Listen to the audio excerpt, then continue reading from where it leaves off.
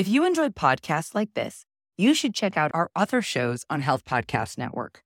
For example, Better with Dr. Erica, hosted by Dr. Erica, provides support and guidance in navigating stress-related challenges to transform your relationship to self-care. Each episode arms you with the tools needed to be better, do better, and live better. There was an incredible episode that you should check out called Touch and Connections as Tools for Healing and Better Mental Health. In this episode, her guest breaks down ways to use physical touch as a form of healing for trauma and grief. Check out Better with Dr. Erica on your favorite podcast platform or visit healthpodcastnetwork.com. For instance, you got an infant and it's like, wow, they're healthy and they're doing well. There's a good chance that parents might feel a little bit uncomfortable with all those compliments because they feel like then something bad is going to happen to them. But if you say, mashallah, then that clears out for you. A lot of times they will say internally with themselves, maybe giving them the look like, stop talking about my child in this context. Hi, you're listening to Healthcare for Humans podcast, the podcast dedicated to educating you with how to care for culturally diverse communities so you can be a better healer. This is about everything that you wish you knew to really care for the person in front of you, not just a body system. Let's learn together. This is part 2 of our conversation with Ahmed Ali. To hear the introduction to this topic and the full guest intro, please listen to the previous episode. Ahmed Ali is a pharmacist by profession and the executive director of the Somali Health Board. In part 2 of this conversation, we discuss what to be aware of during a patient encounter, like naming and traditional clothing, how to counsel about nutrition in a culturally appropriate way. Then we review a common supplement used in the community that I certainly wasn't asking about, and then end the episode talking about being careful about complimenting too much and bringing on the evil eye, and the numerous programs that the Somali Health Board runs to care for the community. Here's Ahmed Ali. Okay, I wanted to make sure to touch on a few things relevant in a clinic visit for clinicians. Right. For example, understanding how Somali individuals are named, because I think, especially for my family, there was a lot of confusion when we immigrated here. Right. But I think it's similar actually in the Somali community where the first name is the given name. So for example, for me, my given name is Raj. And the second name is the name of the child's father. So Sundar, which is my last name, is actually my dad's first name. And when we came here, people were so confused and they just made our whole family name Sundar. So my dad's name is now the last name for everybody. As you know, that confusion around what are people doing with the names. But I think it's similar in Somali community, right? That's a given name and then the name of the child's father. But there's also a third name, which is the name of the child's paternal grandfather. Correct. Yes, absolutely. Yeah. The first name is the given name. The second name is the child's father. And then the third name is the child's grandfather, paternal grandfather.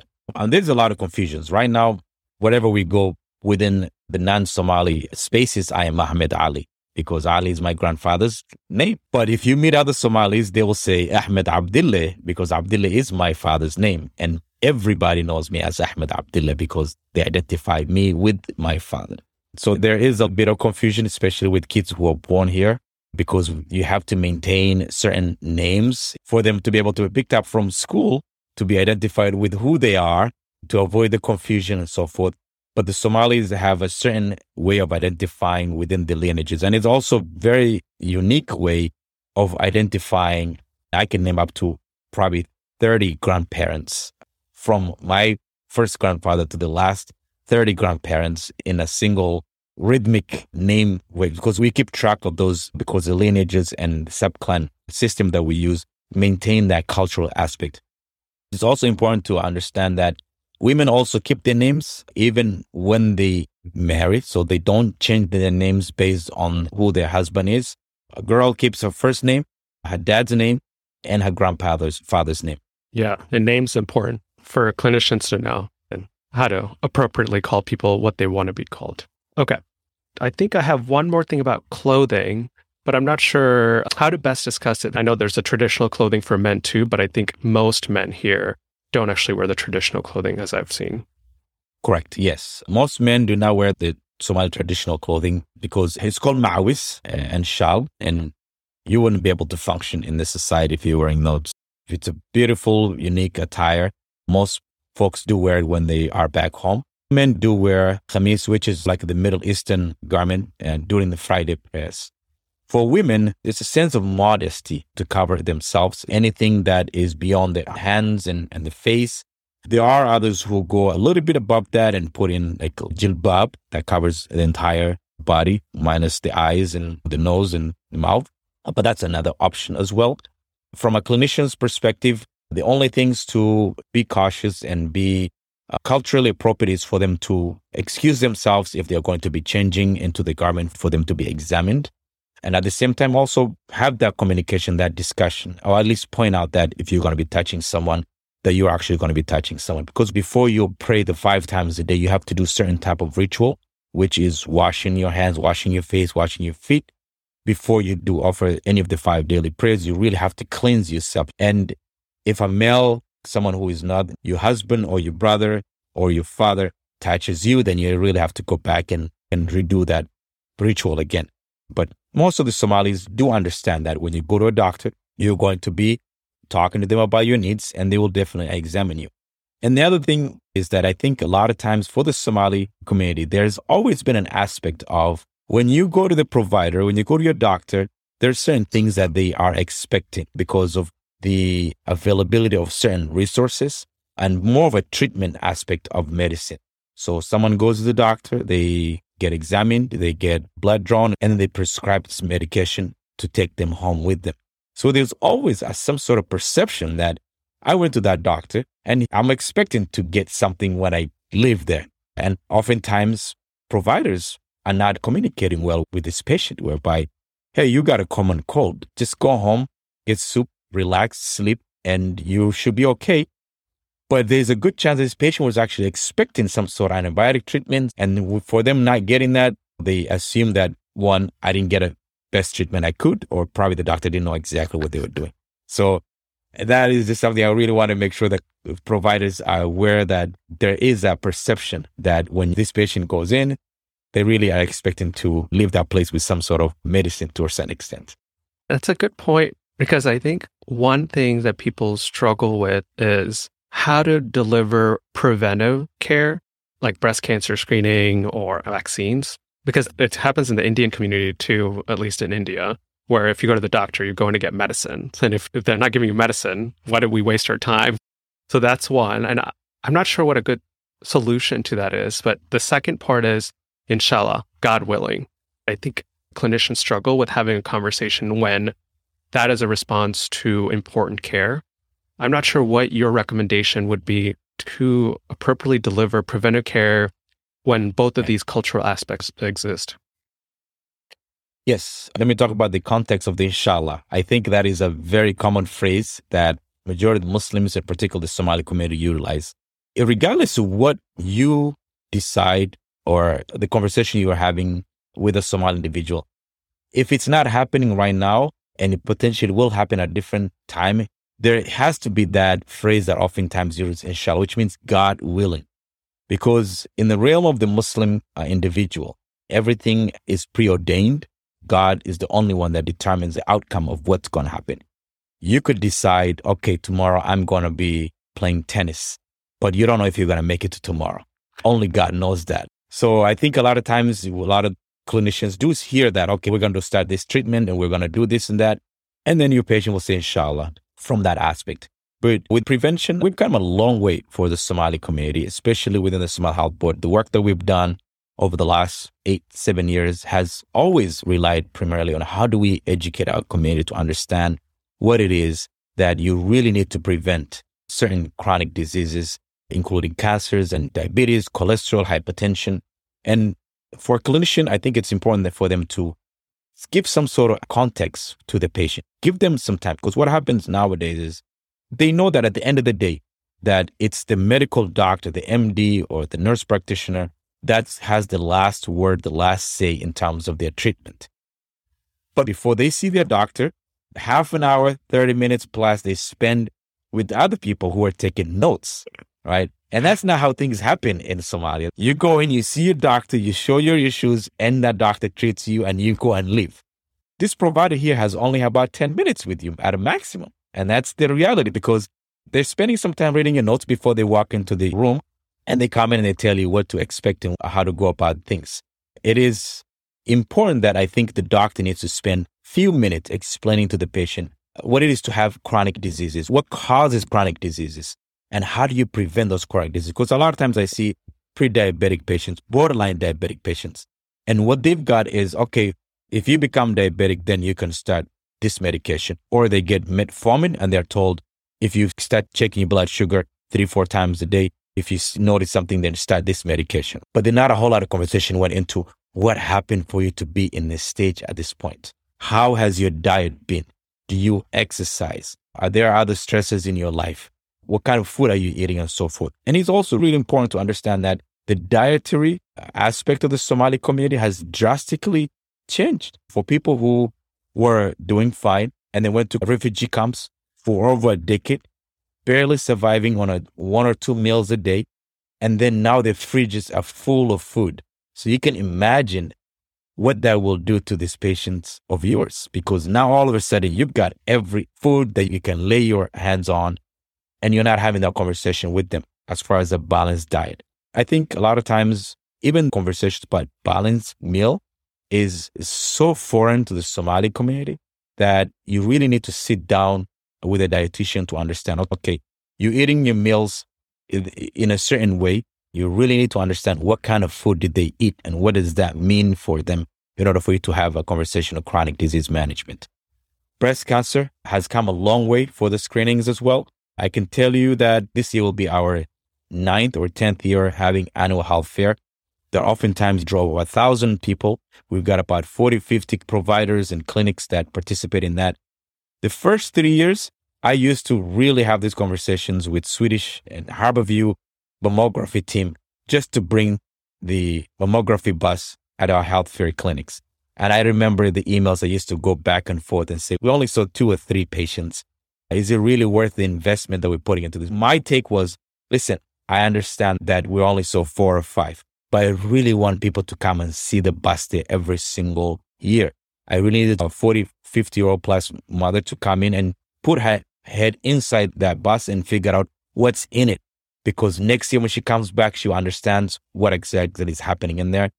And I can tell you, Raj, through that process, 3-4 years down the road, we're doing 15 to 20 mammography screenings in each of the healthcare settings to a point whereby we couldn't keep up with them. And that is essentially what comes with the prevention aspect and the conversation we need to have.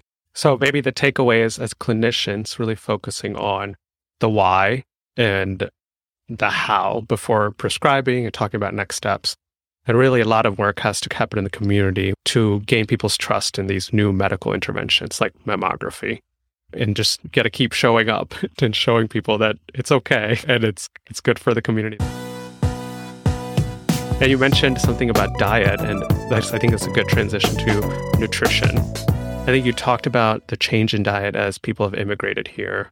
One thing about Somali diet that's really interesting to me is that a lot of food actually has similarity to Indian food. Things like sambusas or like samosas. If people don't know what they are, how do I explain it? Like fried dumplings filled with meat or vegetable. And you also have things like alwa, which is the sugar, cardamom, nutmeg, ghee-based dessert. Right. So, but people, I think, don't know what Somali diet entails compared to what Ethiopian food is, because Ethiopian restaurants are so distinct in people's mind. But I think one of the main things to know about Somali diet is the idea of halal. We talked about Islamic tradition being a big influence on the culture. So halal means no pork, no alcohol, no smoking. But what does halal mean to you when eating? So the term halal, as you had described, encompasses almost every single Muslim, not just particularly for the Somali community. When it comes to food itself, the way the meat or the animal is slaughtered determines whether it's halal or not. For it to be halal, it has to be slaughtered in an Islamic traditional manner. You have to call out that you're sacrificing this animal in the name of God. And you also have to make sure that you're not yielding the knife and be as humane as possible. I don't know how I can explain slaughtering and being humane in the same context, but there are ways to make sure that you are actually slaughtering this animal as fast as you can and not necessarily just using a blunt edge knife to a certain extent. Part of it is reducing the suffering in the world, even when you're eating meat. Absolutely. Absolutely. Yes. The rest of the aspect of halal is to make sure that there's no pork or alcoholic beverages in any of the food that you're actually serving. It is forbidden for a Muslim individual to eat pork and also consume alcohol. Having said that, that does not mean that there are Muslims or Somalis who don't consume alcohol. So that's something that I really want to make sure the clinicians are also having that conversation with their patients, because there are Muslims and Somali individuals who consume alcohol. And that's a conversation you really need to have with them as well. Cigarette is also something that is forbidden. In the Islamic context, anything that is harmful to your body is something that is oftentimes forbidden for a person to consume. Our bodies are seen from a religious perspective as a God-given, then we have to make sure that we are protecting it.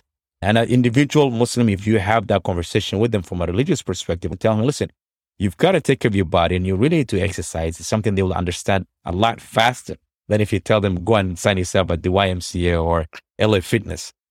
With Northern Somali cuisine, primarily there is dominance in terms of meats, a lot of rice, spaghetti or pasta.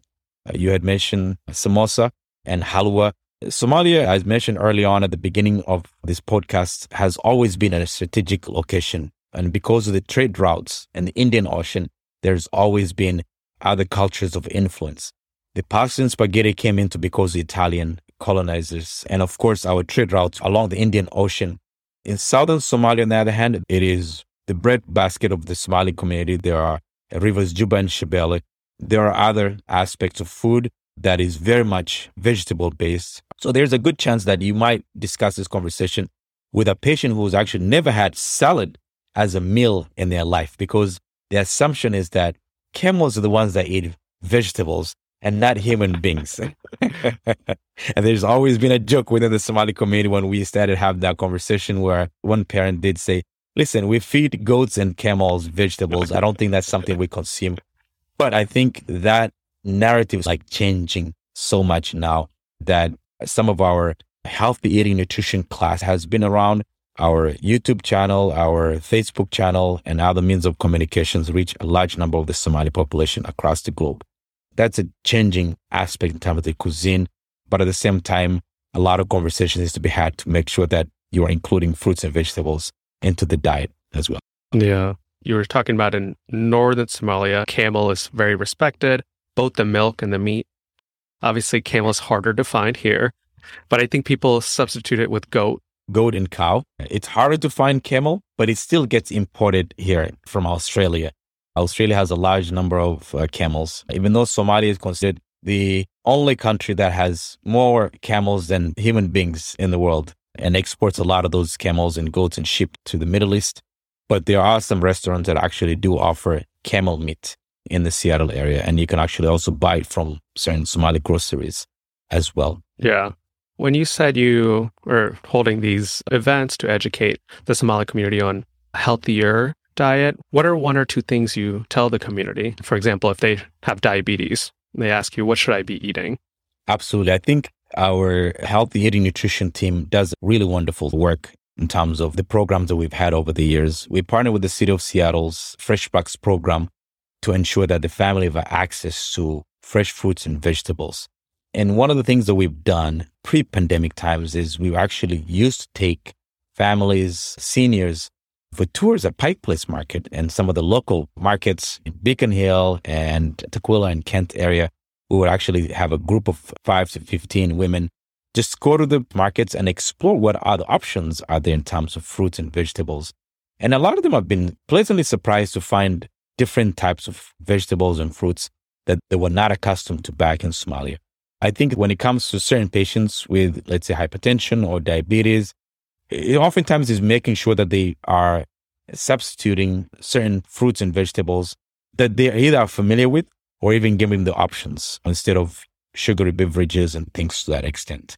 And this is something that I don't personally do, but my team at the Fresh Breakfast program has really done a good work on that. More importantly, emphasizing on a plate of, let's say, lunch, what does that actually include? Oftentimes, because of where families are from and limited food supply, a plate of food probably have 3/4 of it will have rice and then meat. So now we're actually asking them to divide that into 4 sections. You need to have the carbs, whether it's rice or pasta, and then meats and fruits and vegetables on the side. And that is a picture that oftentimes we do share with families for them to understand that it's really important that you can make juice out of the fruits and vegetables, but at the same time, we really need to change that image of where you are actually just consuming a bunch of carbohydrates in one sitting. Yeah. And the last part of this segment is about substances. We said no smoking, no alcohol. I know some people still do. But there's also something called khat or chat. Am I saying that right? In India, there's betel leaves that we chew. It's, I think, similar to that as stimulant, but also hookah and shisha. I think people should know about that because we often just talk about cigarettes, but people consume these stimulants in different forms.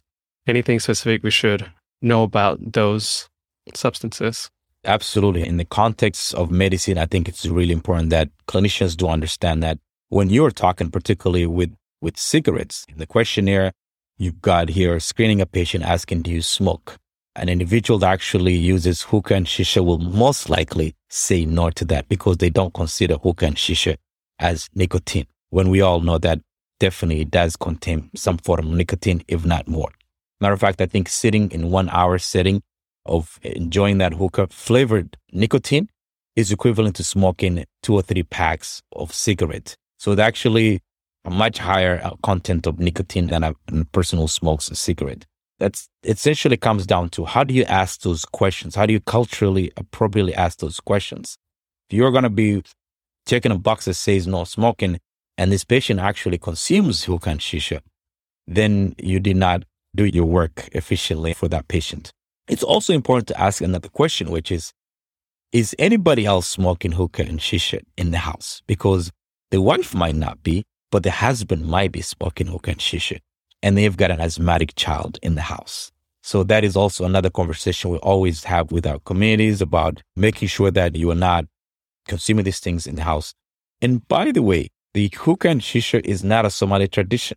It's actually became some sort of tradition here in the West because young folks needed something of a pastime. They really needed other places to enjoy themselves and go and socialize. They can go to the bars and drink alcohol, and therefore they figured hookah bars and shisha bars as a place where we can relax, chill, and smoke this stuff. And so I am always out there up front indicating that this is not a Somali culture. If you go to Somalia, there's a very good chance you're not going to see any hookah bars and shisha bars.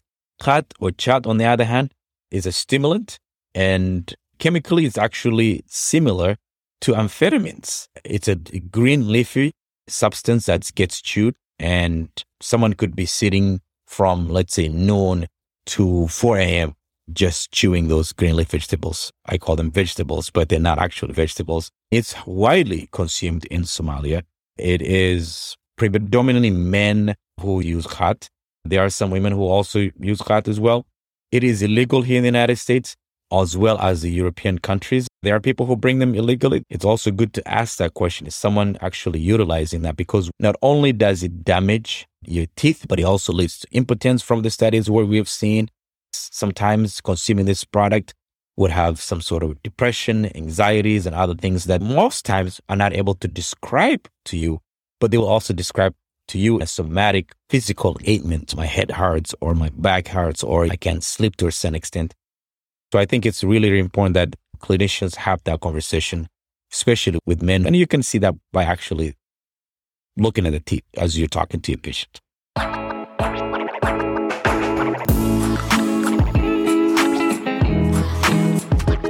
Yeah. I got 2 more questions if you got it in you. So the next question is about traditional medicine and if we need to know anything specific about that. I think often with my patients, I see actually scars. I think it's from fire burning when they were younger. And this idea of evil eye too. I think it's important because there's this idea that when you're directing comments of praise, that it can actually cause harm or illness to befall them. And I think those are things we need to be careful about. I think both of those are really good points. With regards to traditional medicine, there are some herbal products that the Somali community consumes a lot. And one of them is black seed. It's called habbat soda. Habbat soda is described in the Quran and Islamic hadith by the Prophet Muhammad that it helps with a lot of different ailments. And there are a lot of studies that have been done to show that it does help with certain things. But there's a perception that it actually helps with every single ailment that is out there. And that's not the case. So you have people who actually use for almost everything that they can think of. You would have patients who are on your diabetic medicine, but at the same time, they are taking habbat soda or the black seed as well. They've managed to infuse it into oil forms of that. You can rub onto the body for, let's say, pains and things to a certain extent. Having done my own drug-drug interactions to a lot of things, I have not come across a single issue, particularly with black seed, especially with common therapeutics that we utilize for different diseases. But that's something that oftentimes the Somali community consumes and uses. Particularly the seniors or the elders, members of the community utilize that. There are other things like called manuka that oftentimes they say help with cough and common cold and things to that extent. A lot of the other things are based on garlic and different things. It was very popular during the beginning of the pandemic with COVID, where a lot of folks were actually just doing cocktails of different things, and especially when there was no vaccines and there were no other ways to check what you've got and so forth. With regards to the evil eye and excessive compliments, it's something that a lot of times culturally, it's encouraged, but at the same time discouraged to a certain extent, right? You can compliment someone and say all great things about them as long as you say, mashallah. That is the key word right there. Mashallah. That means God bless. For instance, you got an infant and it's like, wow, they're healthy and they're doing well. There's a good chance that parents might feel a little bit uncomfortable with all those compliments because they feel like then something bad is going to happen to them. But if you say mashallah, then that clears out for you. A lot of times they will say internally with themselves, maybe giving them the look like, stop talking about my child in this context. I think it's being humble, and you can give people compliments, but don't overdo it. At the same time, if people are aware of the good things that happen in your life, let's say a lot of people will not post on social media about the meals that they had. Nowadays, everybody put in Snapchat, like, hey, listen, I'm at this restaurant, look at my Starbucks latte and take pictures of this and sending over. There's a large population in the Somali community who wouldn't do that because they understand that there's somebody else on the other side of this social media who really doesn't have what you have. And you might end up losing what you have because of an evil eye. Yeah. Okay, so let's do the last segment of the podcast, which is actually about community support. I think this is actually a core part of what you do with the Somali Health Board. And maybe a good time to review all the work you've done during COVID, because COVID has shown how much mistrust there's in community about healthcare institutions. So where do people turn for health information, and how has it been being part of Somali Health Board communicating with patients? So when the pandemic hit, I think one of the aspects of the organization Somali Health Board was, how do we respond to this pandemic? This is what we sign up for. How do we ensure that our communities are actually getting not just the real information, but real-time correct information from Department of Health, from public health? There was a lot of misinformation about COVID-19, not just from mainstream media. The President of the United States was also sharing a lot of misinformation at that time. That's an authoritative figure that a lot of times, a lot of immigrants and people who come from certain parts of the world look at that as, wait a second, if the individual who's at the very top of this society is actually questioning what the pandemic is, then maybe we need to start to think through if this is a reality. So we needed to combat this misinformation about the pandemic itself. So we established a committee ourselves, which is the COVID response team that included myself and other public health professionals with Somali Health Board members, and made sure that we established a page within our website, a hub whereby we're sharing this information real time, correct information, that we're debunking misinformation in its essence from the beginning. And any information comes from the Department of Health, within an hour, we translate that materials into Somali and we share it right away. And that's something we did very frequently. We did it very fast. We also partnered very well with the other ethnic medias, including the Somali TV that gets aired all across the globe. It's based in Minnesota, but we've worked with them very closely. One of the aspects of the pandemic was to determine what is the correct information to share and how do we share that? Is it relevant or is it irrelevant? And the COVID response team determined that early on, that we're going to have a weekly conversation called the COVID Conversations every Friday, and we'll bring 3 people in each of those. It had to be a medical doctor or someone in the health field, and you had to have a Somali Health Board staff member and a religious leader from the community, because we understood that a lot of times myself could say everything I could about COVID.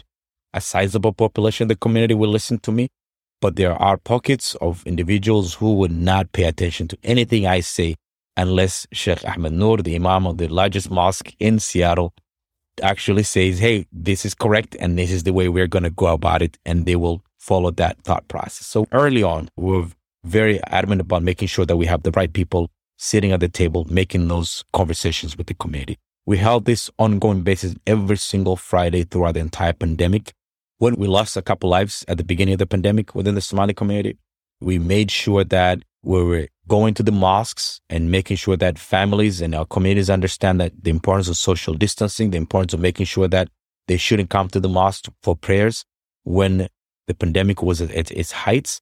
We also made sure that families understand that during the pandemic, the burial ceremonies have changed drastically, and nobody should be there except the immediate families and the religious leaders as well. It took a long time. We actually set up our own Zoom meetings for mourning families who were going through death, so their families can actually meet and see what was going on at the same time. I think as trusted messengers within the Somali community, it was really tough for us to do the work, but it was also on calling at the same time. We established COVID testing sites in almost every single site in Tequila, particularly at the mosques. And we weren't able just to do this ourselves, but we made sure that we worked closely with King County Public Health. Our very first COVID testing site was a 2-day long weekend in Federal Way and Renton, where we actually tested over 2,500 people. And that was the very first pop-up site in South King County in the entire pandemic. And this was a partnership we established early on with the Bay Good Foundation, which is Beyonce's foundation, was able to support us with almost 3 truckloads of COVID supplies and PPEs from Texas, really early on to make sure that families have supplies that they need.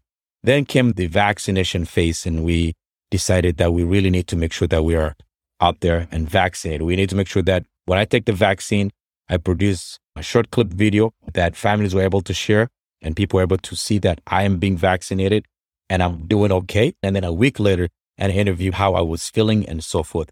And we made sure that every single image that goes out there, whether it's the masking that we have, Dr. Anis Ibrahim, who is a pediatrician at Harborview, they see her face putting a mask on. We're not just taking images from public health, the Department of Health, just putting a logo on it, but people that they can relate to. We have the imams at the forefront and so forth.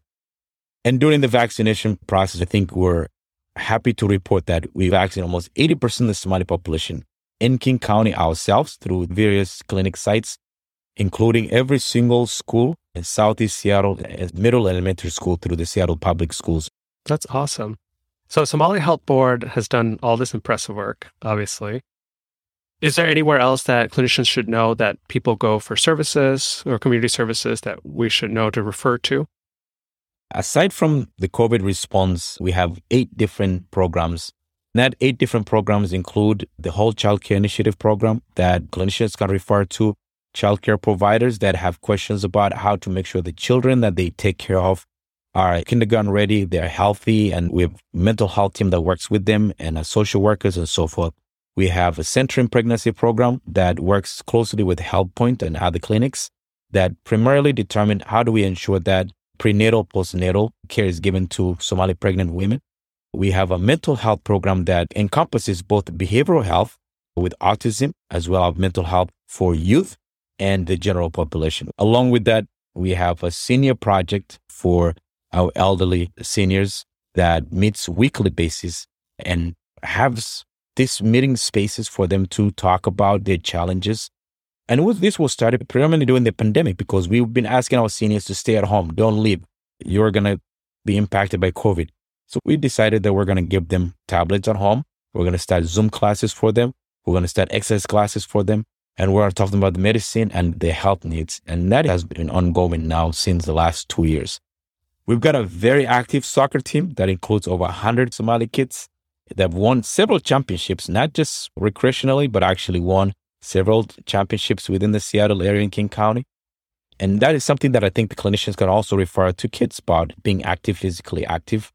The other thing we have done really well is nutrition and healthy eating. But the program manager also does CPR and stop the bleed trainings as well for families, daycare providers, and individuals, because there's a lot of questions that comes along from the community. Hey, listen, what if I help this person and then they die? Am I going to be responsible for that? And there we have that conversations about, listen, you are not responsible. We really need you to be able to not leave somebody who is in need, but these are the tools that you need to make sure you help and save life during these times. So those are some of the programs that we've been able to implement.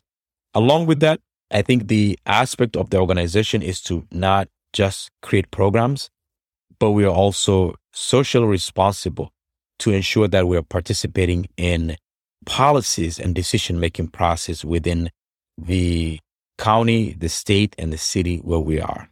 Right now, we've got a good team in Minnesota that has decided that they really want to replicate this model within the Somali population in Minnesota. Very soon, we'll call ourselves Somali Health Board Washington, and then we'll have another Somali Health Board Minnesota. But we're also working with the University of Washington on various researches. We've published multiple research. Right now, we're working on a prenatal, postnatal research called Marwa Afimat in Somalia. And our team will actually be heading to Somalia to complete the observation of that particular project and come up with the next phase in terms of what that means. Because I think, Raj, it's really important for us as an organization, as a community that has done a lot of work here in Washington State. We have an obligation to actually have an impact from where we came from. And that is the next phase of our work, that we really want to be able to give back in rebuilding the health systems in Somalia. So any clinician that really wants to be part of that journey is more than welcome to join us as well. And that is something that we hope that we have an impact on the global aspect of our work. Awesome. Okay. The last question is, what is one thing that you would recommend to the clinician, or you want your own doctor to know? I think one thing that I can think about is that for the Somali community, it's a very resilient community. It's a community that has gone through trauma. It's gone through displacement. It's gone through refugee process and settled here. And now also at the same time, going through the same process as any other community, whether it's institutional racism, Black lives, and so forth. At the same time, has been able to come together and be resilient in every step of the way. I think one thing that I would love every clinician to understand is that some of them have settled here and fluently speaking English and contributing members of society, but they're still all the ones that still are healing. I think a lot of times that reflects on mental health and PTSD and treated PTSD within the Somali community to a certain extent. And I talk about this because not a whole lot of treatment goes into that. There are a lot of patients who would oftentimes go to the doctor and talk about physical ailments, but a lot of times it's the way they describe it. If you ever have a patient that says, every part of my body actually hurts and you cannot pinpoint to anything, I think it's time to start screening them for mental health, for PTSD, and other stigmatized health diseases within the community as well. Yeah, that's a great takeaway, Ahmed. Thank you again for coming on the podcast. We really appreciate you. I know that was a marathon, but I'm sure our audience members have learned a lot from this episode. Thank you. Thank you, Raj, for having me. It's been a pleasure being on this podcast with you. Thanks for joining me, Raj Sundar, in this episode of the Healthcare for Humans podcast. If you enjoyed this episode and would like to support this work, please share it with others and leave a review. As always, show notes can be found over at healthcareforhumans.org. And feel free to contact me for feedback or show ideas through the website or through email at healthcareforhumans@yahoo.com. Thanks again, and I'll see you next time. This podcast is intended for educational and entertainment purposes only. Views and opinions expressed in this podcast do not represent any of the participants' past, current, or future employers unless explicitly expressed as so. Always seek advice of your physician or other qualified healthcare provider with regards to your own personal questions about what medical conditions you may be experiencing. This Healthcare for Humans project is based on Duwamish land and makes a regular commitment to real rent Duwamish. If you enjoyed podcasts like this, you should check out our other shows on Health Podcast Network. For example, Better with Dr. Erica, hosted by Dr. Erica, provides support and guidance in navigating stress-related challenges to transform your relationship to self-care. Each episode arms you with the tools needed to be better, do better, and live better. There was an incredible episode that you should check out called Touch and Connections as Tools for Healing and Better Mental Health. In this episode, her guest breaks down ways to use physical touch as a form of healing for trauma and grief. Check out Better with Dr. Erica on your favorite podcast platform or visit healthpodcastnetwork.com.